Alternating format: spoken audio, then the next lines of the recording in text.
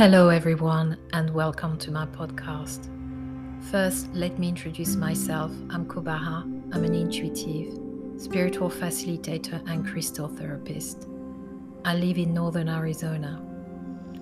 You can find information about my sacred work on my Facebook page and YouTube channel at Mystic Dragonfly Whispers. On today's episode, I'm going to talk about our interconnection with Earth and with each other. If a home is not cleaned and cared for, it will become run down and less habitable or even unlivable. It's no different with our broader surroundings, from the immediate environment to the entire planet.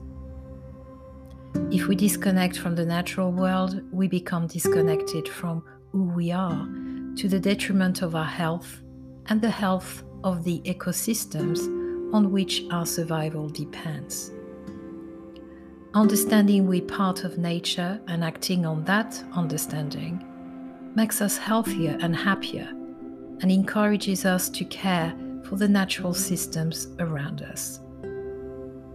People living in areas with many trees, especially large trees, report feeling healthier than people in areas with fewer trees. People also living in areas with abundant green space live longer and experience lower rates of anxiety, depression, upper respiratory tract infections, asthma than people deprived of nature.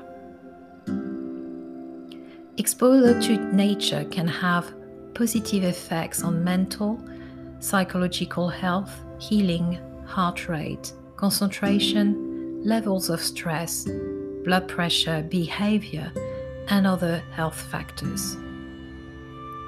Science is giving us a better understanding of the many ways preserving, caring for, and restoring natural spaces can improve the lives of humans and other beings, and how connecting with nature increases our desire to protect and reduce our negative impacts on our surroundings. It is true that once we start the practice of caring for others, humans and other species, in the same way as we care for ourselves, we begin to realize that our perception of separate self was in itself a limited perspective. We are relational beings in a world where everything affects everything, and therefore to care for others is to care for ourselves. The way to care for ourselves and our families, the way to sustain this and future generations of human beings is to care for life as a whole. At the very core, all the world's spiritual traditions and sacred texts reflect upon the question of right relationships between people and between all of life. More than 60 years ago, Albert Einstein saw the challenge ahead. He said, "A human being is part of the whole, called by us universe, a part limited in time and space. He experiences himself, his thoughts and feelings as something separate from the rest, a kind of optical delusion of his consciousness. This delusion is a kind of prison for us, restricting us to our personal desires and to affection for a few persons nearest to us. Our task must be to free ourselves from this prison by widening our circle of compassion to embrace all living creatures and the whole of nature." Einstein understood the limitations we impose on ourselves by our way of thinking, which determines what we focus on and how we see the world. He asked us to question who we are and our relationships with all life and the universe as a whole.